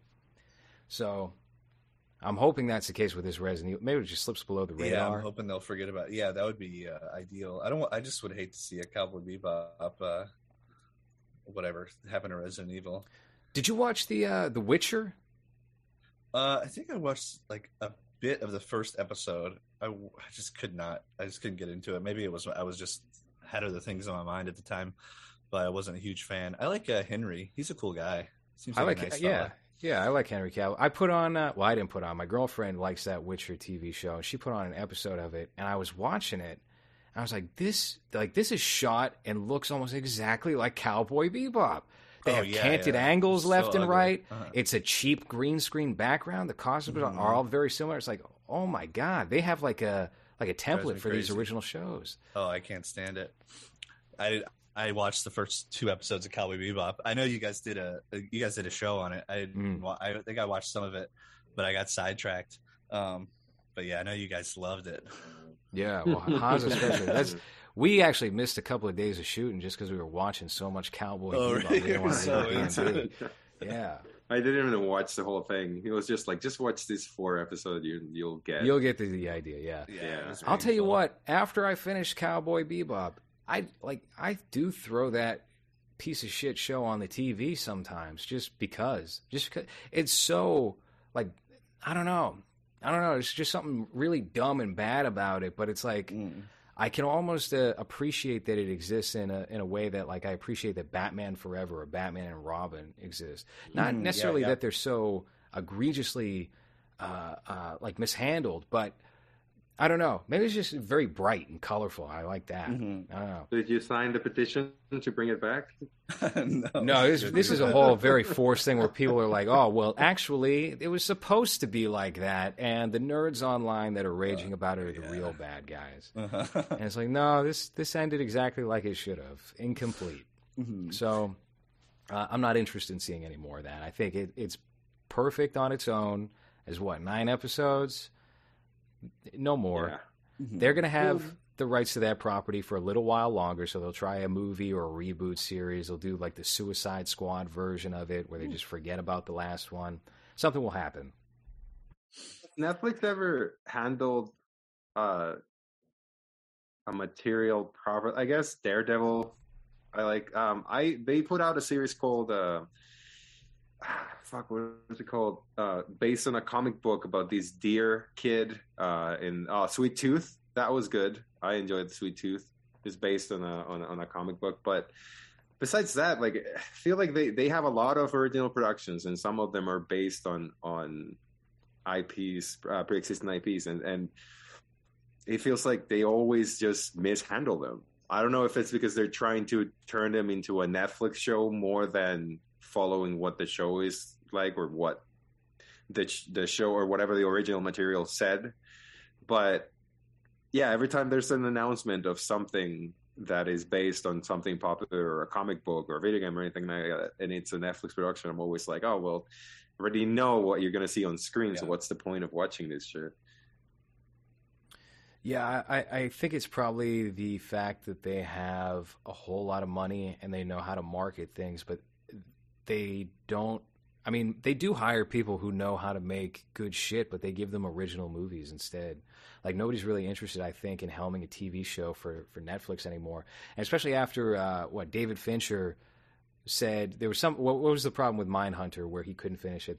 There wasn't the viewership for it. They didn't want to give him the full budget, and he didn't want to commit to a 3rd season.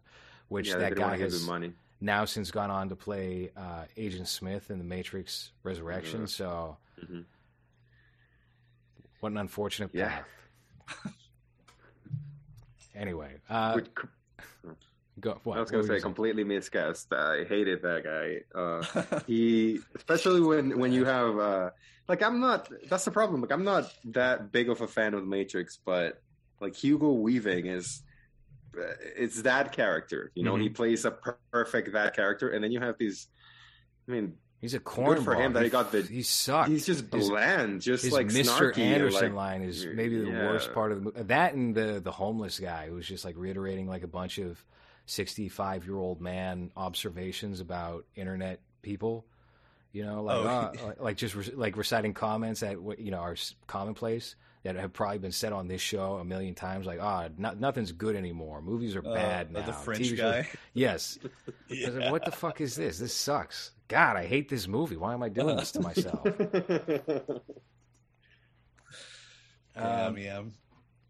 We haven't talked too much about this Resident Evil Welcome to Raccoon City, but what do you think? So since you had like a big problem with it, Kyle, what would you do to improve this film? If you could just, if what's his name, Jonas Roberts or something, Jonas I don't know. Johannes, sure. If he got fired and you were asked to step in as like the Joss Whedon in this situation, to redo certain things and make the cast miserable and put actors in compromising situations, what would you do to improve this movie? Do I have full control, or sure, do I have to go by their script? I don't know. I've always kind of like I've thought about it a lot over the years, and I've kind of gone all over the place. But lately, I feel like I've wanted it to be something that's like very, very small, like extremely small, maybe just a cast of 3 or 4 people in like a mansion. I would probably do green screen for everything, but I would do like handheld. I don't know. Have you ever seen the film Angst? I don't think so. Or Irreversible is probably other similar kind of looking like really insane handheld camera work. I would like to do something kind of like Sin City or something like that with that sort of look. Yeah, that Angst movie fucked up. Yeah, who helmed Angst? I'm familiar with the movie. I haven't seen it. I don't think. I think he's only directed one film, Gerard Cargill. Cargill. Yeah. I think that movie completely bankrupted him and ruined his life. It used to be my favorite movie ever in like 2009. Still like it. I still love it. Very hypnotizing movie. I mean, it's like very disturbing. But I think just I imagine it almost like The Revenant or something like that, where you're just kind of following these 2 characters through these extremely terrible situations. And I don't think it really needs to be too strict to like the Resident Evil plot, or even like the characters too much. Those aren't really the things that interest me the most about Resident Evil. I think it's more just like the mood and the tone and the way the games make me feel. I think I would try and capture that as best I could. I would just try to make it like a cool art film. I like which they would never make. Yeah. I watched David Lynch's Resident Evil. Yeah, that would be cool. I think I don't know. You've seen Brown Bunny. I know you're a big Vincent Gallo fan. I got him right over here.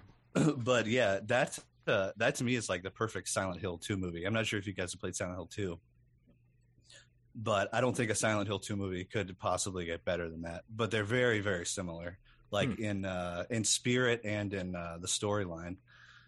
So yeah, and getting sucked off. Yeah. She comes out of the screen. Yeah. Monster mouth. So I would do something like more laid back and sort of just more artful. Is what I've always kind of dreamed about doing. Something that's really moody, like very slow, very like sort of more hypnotizing. I think people have kind of an appetite lately for slower stuff. I see like so many people that are like very into, like you see those like videos of like those guys in the woods in like India, and they're building like huts, and they're like 3-hour videos of just these guys. We literally, we watched that with Cowboy Bebop on Netflix at the B&B, right? And they're like, these 2 mud people building a giant mud house. Yeah. Yeah, with like tree branches and shit. Yeah, it's great. It was cool. I don't know why you can't make a movie that kind of feels like that has sort of these little like bursts of intensity, but are kind of just like going through really weird set pieces and like really beautiful camera work. I think I would be completely able to watch that for 2 hours, and it could be something that I just kind of even have on in the background or something. I mean, I would enjoy it as well on its own, but I just like moody films like that, like Angst. What characters would you want to work with from the Resident Evil series? I was personally disappointed there was no inclusion of Barry Burton in this film. I was hoping he was saved though at the same time. He didn't have to maybe. I thought the burly guy that comes into the diner was going to be Barry Burton. I was like, he looks a whole lot like that. No, he's just some asshole. And also, did you enjoy the interpretation of any of the characters from the game in this movie? I don't think so. I was mad. Like I said, I thought they were old. Mm-hmm. I thought Jill's character was annoying. I didn't necessarily dislike her actress or any of the. I didn't like Chris's actor. He was kind of WB looking to me, and I ended up liking Leon, even though I was like, oh, whatever, he's a blue-eyed fucking Boy Scout white boy when I was complaining about it. Yeah, Leon Kennedy. And but I actually ended up liking the guy who played him. He seemed like a cool, very good-looking guy. So I didn't have a problem with his actor necessarily. I thought they really treated him like shit though, because Leon's pretty competent. He's wet behind the ears, but he's like 20, 21, 22 years old or something in the game. So I wanted to see a young stud. If they made a Resident Evil 2 adaptation, have that arc, I think would have been cool. So I would do probably the first movie where it's all in a mansion and then you have the sort of underground labs. I'd probably think about them separately. I think cramming in the first and second game was a really bad idea for Welcome to Raccoon City. So I wouldn't have done that, that's for sure. Yeah, I think things probably... I mean, you wind up feeling like the arc at the mansion is... I don't know. It's very secondary. This is really Claire's film. And the Leon character is certainly the most charming or entertaining, I think, of the bunch. Yeah. And you just kind of look at the Jill and Wesker and Brad and everybody else as an afterthought. And they don't do a whole lot with Chris Redfield either. But that's almost more important than whatever these characters have going on, investigating the police station, the orphanage, and all that. So it's a little... sloppy as far as that goes, and then it just kind of abruptly comes to its third act, and it tries to force things into making sense, but it doesn't. Yeah, it was doesn't like register weirdly true. confusing. Yeah, and there wasn't very much like connective tissue between things. Like characters would be places, and I'd be like, "How the fuck did they even get?" Maybe I just zoned out for a second, but I didn't understand how people got there. I didn't understand. A few like their motivations and stuff at times. I was a bit lost, and that annoyed the hell out of me, because I don't think that it needs to be like there's like as much as I love them, they're like stupid ass games, and I love them for that reason. So I think that like you could keep story and all that stuff like so tucked away in the background and just make it like a weird hypnotizing cool art film. That's what I want to see. That's the biggest problem I think with video game movies, that it seems like everyone just tries to make it work as a movie by giving them backstory and giving them things that aren't really part of the experience of playing the game.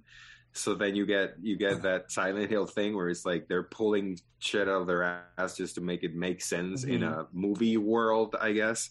But if you just do whatever the game gives you, and that experience should be similar to the game instead of focusing on things that aren't even part of the game just to make it work as a real movie, I guess.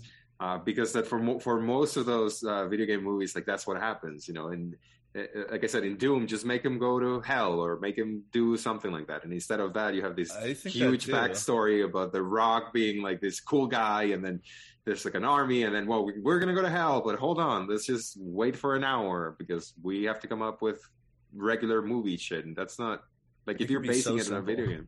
Yeah, just make that experience similar to the game instead of, coming up with extra shit that is not part of it, which just makes it look like the director or the writer are not familiar with the game at the end.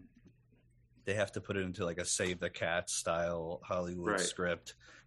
As opposed to just making a chill ass movie. That's what I want to see. Yeah. Just kind of hanging out with the characters and hanging out in these set pieces. That's what I want to do. What did you think of the sets in this movie? Because I enjoyed maybe at least the police station, but I mean that mansion was like very artificial to me. It felt like totally. They were just walking around a game. It looks like some of those shots too. And I remember a few years ago, I wanted to make a Resident Evil fan film, and I was looking at all these mansions around like the east coast of the U.S. or whatever, and I wasn't really going to do anything. I was just curious, and it looks like some of the like the low tier mansions that I was looking at, like these sort of not as rich as the Spencer Mansion is it's super extravagant. Like $1 billion mansion or whatever, and just the one they use just looked like a nice house. It looked like some kind of it didn't work for me. The police station, I thought like their establishing shot of the police station, I'm sure the set crew worked really hard for it. I didn't think it was terrible, but I thought any of the shots out in the police station where they're just in the talking with all the police officers I'm trying to think, just like these little conference rooms, anytime they're in the police station and not in the main lobby, basically, I did not believe they were in like the same location. They look like they were in like a trailer or something with this old 80s wood paneling. And it just did not look cohesive to me. I'm trying to think of other sets in the movie. That kind of stood out to me the most, is just not making any sense. I thought it was all over the place as far as the quality. I don't remember that. I guess there is not really any. Were there any Raccoon City shots? Because it was like a small town, and I don't remember of any, like, because in Resident Evil 3, it's like a destroyed city. You know, it's like They do a couple of just far away establishing shots of just all the little towns, right. And it looks like maybe 50 people live in the town. They make it look extremely small. I completely agree with you. I did have that vibe when they called the meeting at the police station. Like, this doesn't feel like the same location. Yeah, none of us did. What did you think of? I was trying to look. Oh, Lisa Trevor. What did you think of the Lisa Trevor? Well, I'll say for me, she felt a bit purposeless and like very. She felt like fan service. There's certainly instances within this movie that feel like, well, we have to appease the people who play the games. Checklist, and they just sort of were mixing and matching. Yeah, right. And that's one that felt like that to me. Although I didn't mind her character design. I thought that was an interesting addition to the movie. But she was just kind of irrelevant for the most part. Yeah. I thought I don't even remember what her story was in the Welcome to Raccoon City. They really did just sort of shoehorn her in there. Did they explain? Friend. No, it's just her friend, right? Just a weird friend. Everybody's got that one weird friend in the group. Lisa Trevor's it for the Raccoon City bunch. Yeah, because she gets scared when she's a little girl by that thing that pops up, but she also talks to her inside of that little fort, right? So they're kind of friends, I guess. It's just, I'm trying to think if I can remember from the games. It's like, I think it's Spencer's the guy who owns the mansion or whatever, who's part of Umbrella, one of the 3 founders of Umbrella. I think it's his daughter. I might be wrong about that. And she basically got infected with the T virus. She mutates. She kills her mom, and she's wearing her mom's face on her. I think her skin, and she's just like locked in this old shack in the back of the mansion. And it's just like an enemy you come across. That's her backstory. But in this one, they try to. I don't know what she's doing. Is she like? Is it like the people under the stairs where she's like hidden somewhere and William Birkin can't get to her? Or does William Birkin know she's there? I did not understand what her place was. I think they know she's there because she sleeps in the tent, right? And there's a hidden little getaway that leads to the Spencer mansion from the orphanage that she introduces them to much later in the film. But she's just kind of, a creep. Yeah, that's about just it. A creep. Just some. No, fucked I don't know up why kid. she wears the mask in Welcome to Raccoon City, or why she wears her mom's face. Yeah, they don't explain any of that at all explain in the it all. movie. That's the first time I've ever heard of that before.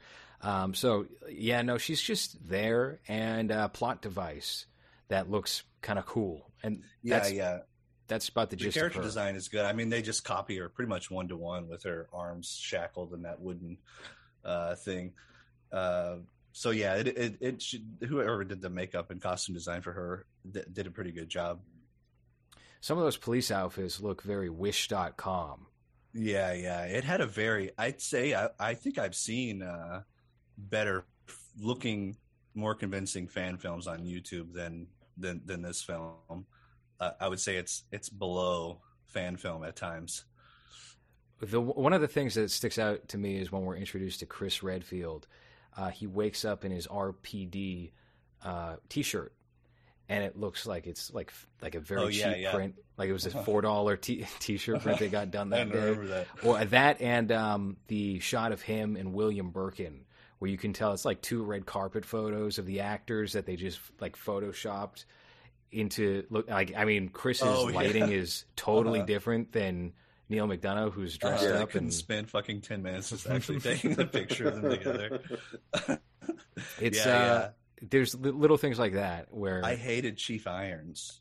Really? Before I forget. And I like that actor because I love Blade. Donald Logue. Yeah. I really like him. I didn't want to hate him, but I was annoyed by him because the Chief Irons from the game, it's so fucking cool. He's like this weird aristocrat. He like designed the mansion. He's like, oh yes, or whatever. Like very weird, like Shakespearean. He's like obsessed with I don't know. He's just like a very dark soul, and I just did not like his goofy football coach attitude in Welcome to Raccoon City. Well, this was just his character from Gotham, right? Harvey Bullock? No, I thought you were going to say from Grounded for Life, the Fox sitcom from 2002, which also applicable. He's kind of a coward and an asshole, and certainly not like a noble character by any means. He's a freak in the Resident Evil 2 in the game. I feel like they could have made him so cool. He also survives much longer than he needs to. You could have very easily killed him off when he's in the car and trying to get out, or when the dogs are circling him around the car, but he's saved then. And then what is he? The liquor kills him when they arrive at the orphanage. Well, okay, yeah, I hardly remember. I think he's like the first one to go there. Mm-hmm. Yeah. He just they just need to show the liquor's power. I guess that's why he stuck around. Which I like the design of the liquor in this movie. I also enjoyed how they used it in that first Paul W.S. Anderson film. I was like, all right, well, this kind of typically I mean, not in the games. It was a tyrant, and then it was Nemesis, and you have this just kind of annoyance that becomes the main villain of the movie. I didn't mind that take on it. In this film, it's just, I mean, is that monster in the games? Because I certainly don't remember it. It's Resident Evil 2. I think is the only game it's in. Might be wrong about that. Maybe other, like Outbreak or something. But yeah, I thought the liquor was fun. The CG wasn't great, but I kind of like bad CG a little bit. I kind of wish it was almost like worse or something. Do you think we'll eventually come around to seeing bad CG the same way we see like bad practical effects from the? I hope so. I mean, 90s? I would like to do that. I like bad CG. Like when I was talking about doing Resident Evil, if I did a film green screen, I would probably try and do something where the backgrounds had like a surreal look, where the lighting was very like static, and the shadows were really harsh and black. So I like the look of like pre-renders, 90s pre-renders and stuff. So I would like to see that look come back. I don't know if it will, but we'll see. Do you like Spawn? It sounds like the perfect movie for you. No, I do like Spawn. I watched something recently, Come Town, where they're talking about how much they hate the special effects, and I was like, I think they're awesome. The entire ending is in hell, and it looks like what hell would look like on a PlayStation game in 1996. Yeah. I think it's probably just my nostalgia. I think if I made something like that, people would be like, "Man, this guy sucks at making CG." Unfortunately, but I do like it. I think it certainly has a certain charm to it. It's very clear, like PlayStation 1, PlayStation 2 style, either graphics or just design in general has come right back around in terms of like the fashion of things and the aesthetic preferences. We've gotten away from the kind of 8-bit era. Like that is very played out. That's very old, very 2013. And this seems to be what is popular right now. So it's entirely possible that becomes like a new fad. I wouldn't be the least bit surprised. I like I don't know if you guys played Doom 3, but I like that era. It got skated by really quick. I feel like it only had maybe a two or 3 year run where it kind of looked like those old pre-renders, but in game. And so I would like to see maybe that come back into style. Fingers crossed. The game I've been working on for 2.5 years now is very PS2 inspired. So hopefully hopefully by the time it comes out, people are like craving that style. What can you tell us about that? My game Hard Cops. It's kind of like I'm very excited about it. I'm working a lot on it. We have about 30 minutes of cutscenes written that we're all going to pre-render the cutscenes and do them in stereoscopic 3D because it's all VR. So it's sort of Time Crisis, Virtua Cop inspired. You go from spot to spot shooting. We're trying to focus a lot on like getting into cover. I really want like the player to basically pretend they're like John McClane or something. Nice. It's a very simple story. It's sort of a pastiche of Japanese games of that time. It's sort of making fun of the way Japanese people made fun of Americans at the time, sort of making fun of them, making fun of American cinema and stuff too. It's like a fun comedy, really goofy. It's like poppy. We're going for like a very T for teen rating, but I think it'll be sick. I hope people really dig it. We're redoing the gameplay system now to make it a bit more robust and a bit more like simulation-y. Before it was a lot like Time Crisis, where it was like the enemies just pop up and they just shoot at you until you kill them down. Now they kind of react, they run back into cover, things like that. So we've kind of just been doing like a lot of backstories on the villains. There's like boss fights, there's like main villains. It's really funny. I think it's like the funniest thing I've done by far. As far as just like writing it, I've been like laughing hysterically so many times. I think it'll be funny as hell and weird, and I hope people dig it. It's very Kojima too, kind of like over probably an unnecessary amount of like backstory and stuff for the characters and very long-winded dialogue pieces, but I think it'll be like funny. I don't know. We'll see. I'll definitely get it to you guys somehow. I really want you guys to play. I'm hoping it'll be done by the end of the year. I'll have to gift Hans and myself some VR headsets or however you play it. But yeah, that sounds great. It sounds very interesting. I love anything that makes fun of Asian people. So count me in. Definitely does. In a loving way. Yeah. This just that was a. Oh, go on.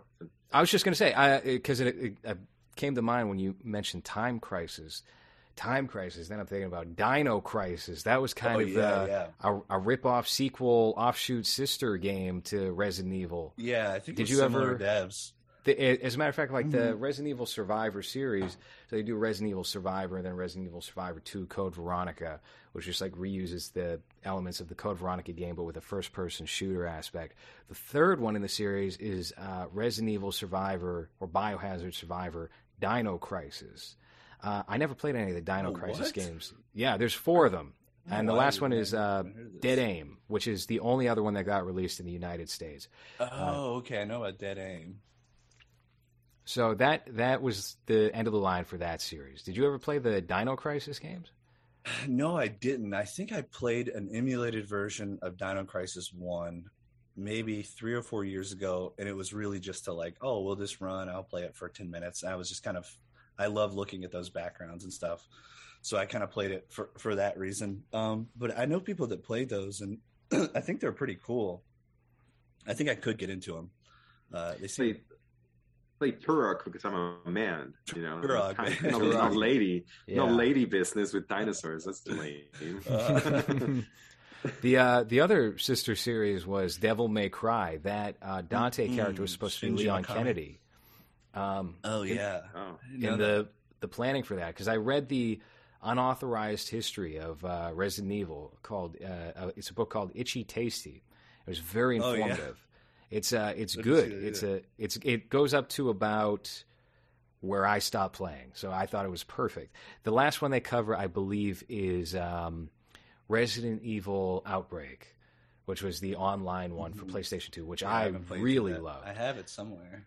I played the first one. I didn't play the second one, and I really enjoyed the idea that you just had to navigate this and survive. That the people on your team could die and you could just continue carrying. Like it was a pre-Left 4 Dead style zombie game that you could play online, and it wasn't perfect. It was a little stiff, I think, in some parts, but I was really hung up on that, the survival element of that, trying to get that one like old security guard that would help you out, trying to bring him along just because it's not part of the conventional narrative to have 5 people survive and move on or whatever. So I would do all that.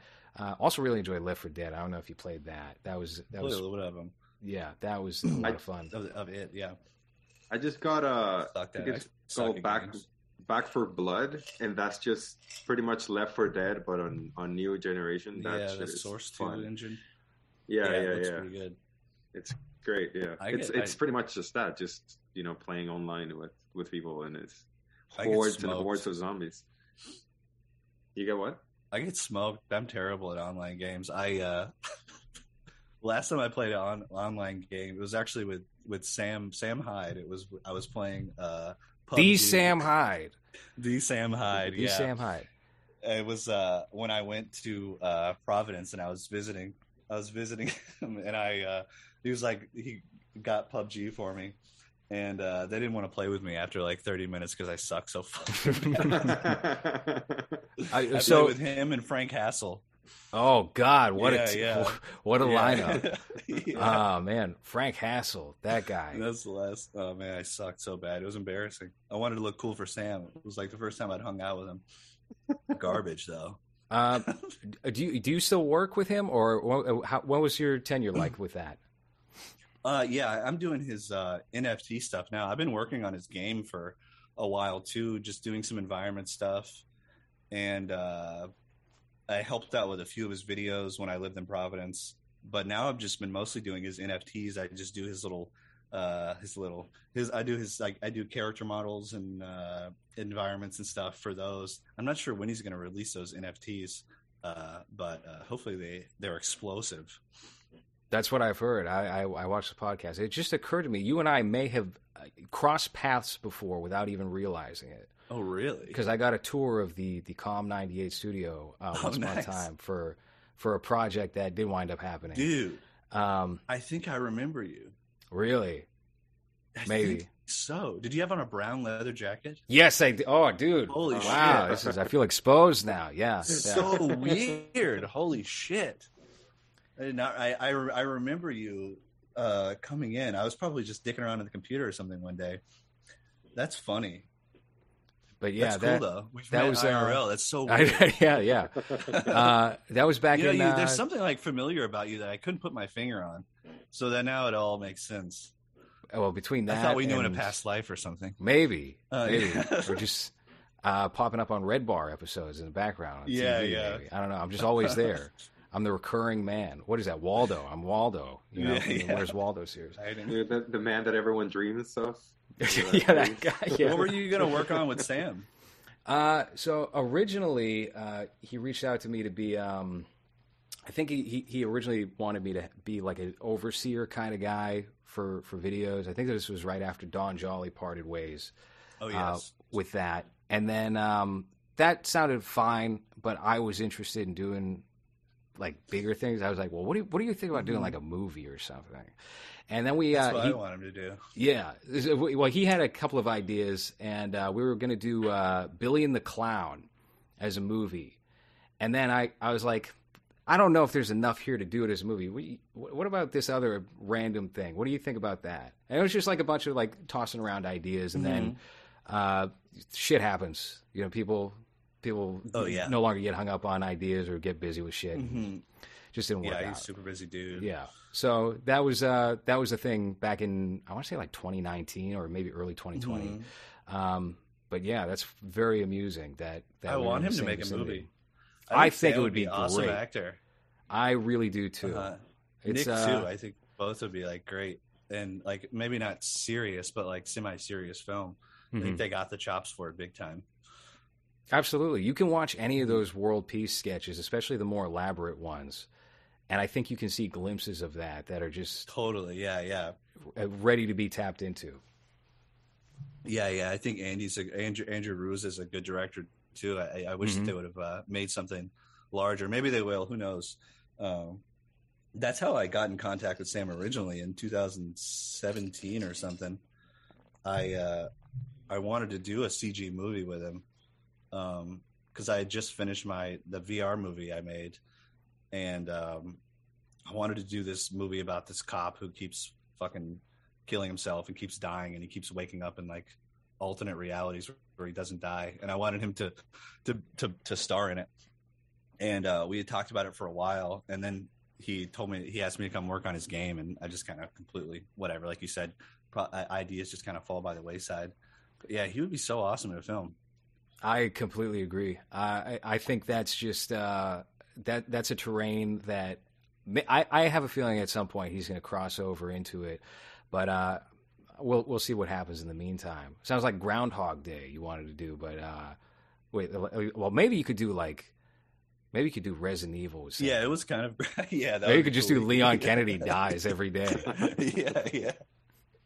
Yeah, I want to do a crazy ass. I still want to do a CG movie at some point. Like I was saying before, it kind of like with a bit of a classic style, but with like sort of more current like lighting techniques and motion capture. Mm-hmm. I got my motion capture suit back there, always hanging up. You should have wore it for the show. I will, yeah. Maybe or do have like a 3D had Leon Kennedy or something like that. One of his 3D models. You could interview them and see what they think about it. That'd be great. All right, we're about to hit the 2-hour mark here, so wow, that was fast. Yeah, I have to take a piss like a racehorse right now, so we're just gonna wrap this up. People are gonna know where to find you from the description, but if you want, I mean, this is a terrible habit of throwing it out at the end of the show. I think we did well last episode where we gave the plugs at the beginning of the episode, but where do you want people to go? I guess my Vimeo, it's vimeo.com/Gerlardo, Gerlardo, I think. Hopefully I just spelled that correctly. If not, you could just Google William Girardi, probably, Vimeo. But that's about it. That's where all my films and stuff are. Did you get sent a trophy for your award-winning film? Was it Beirut's?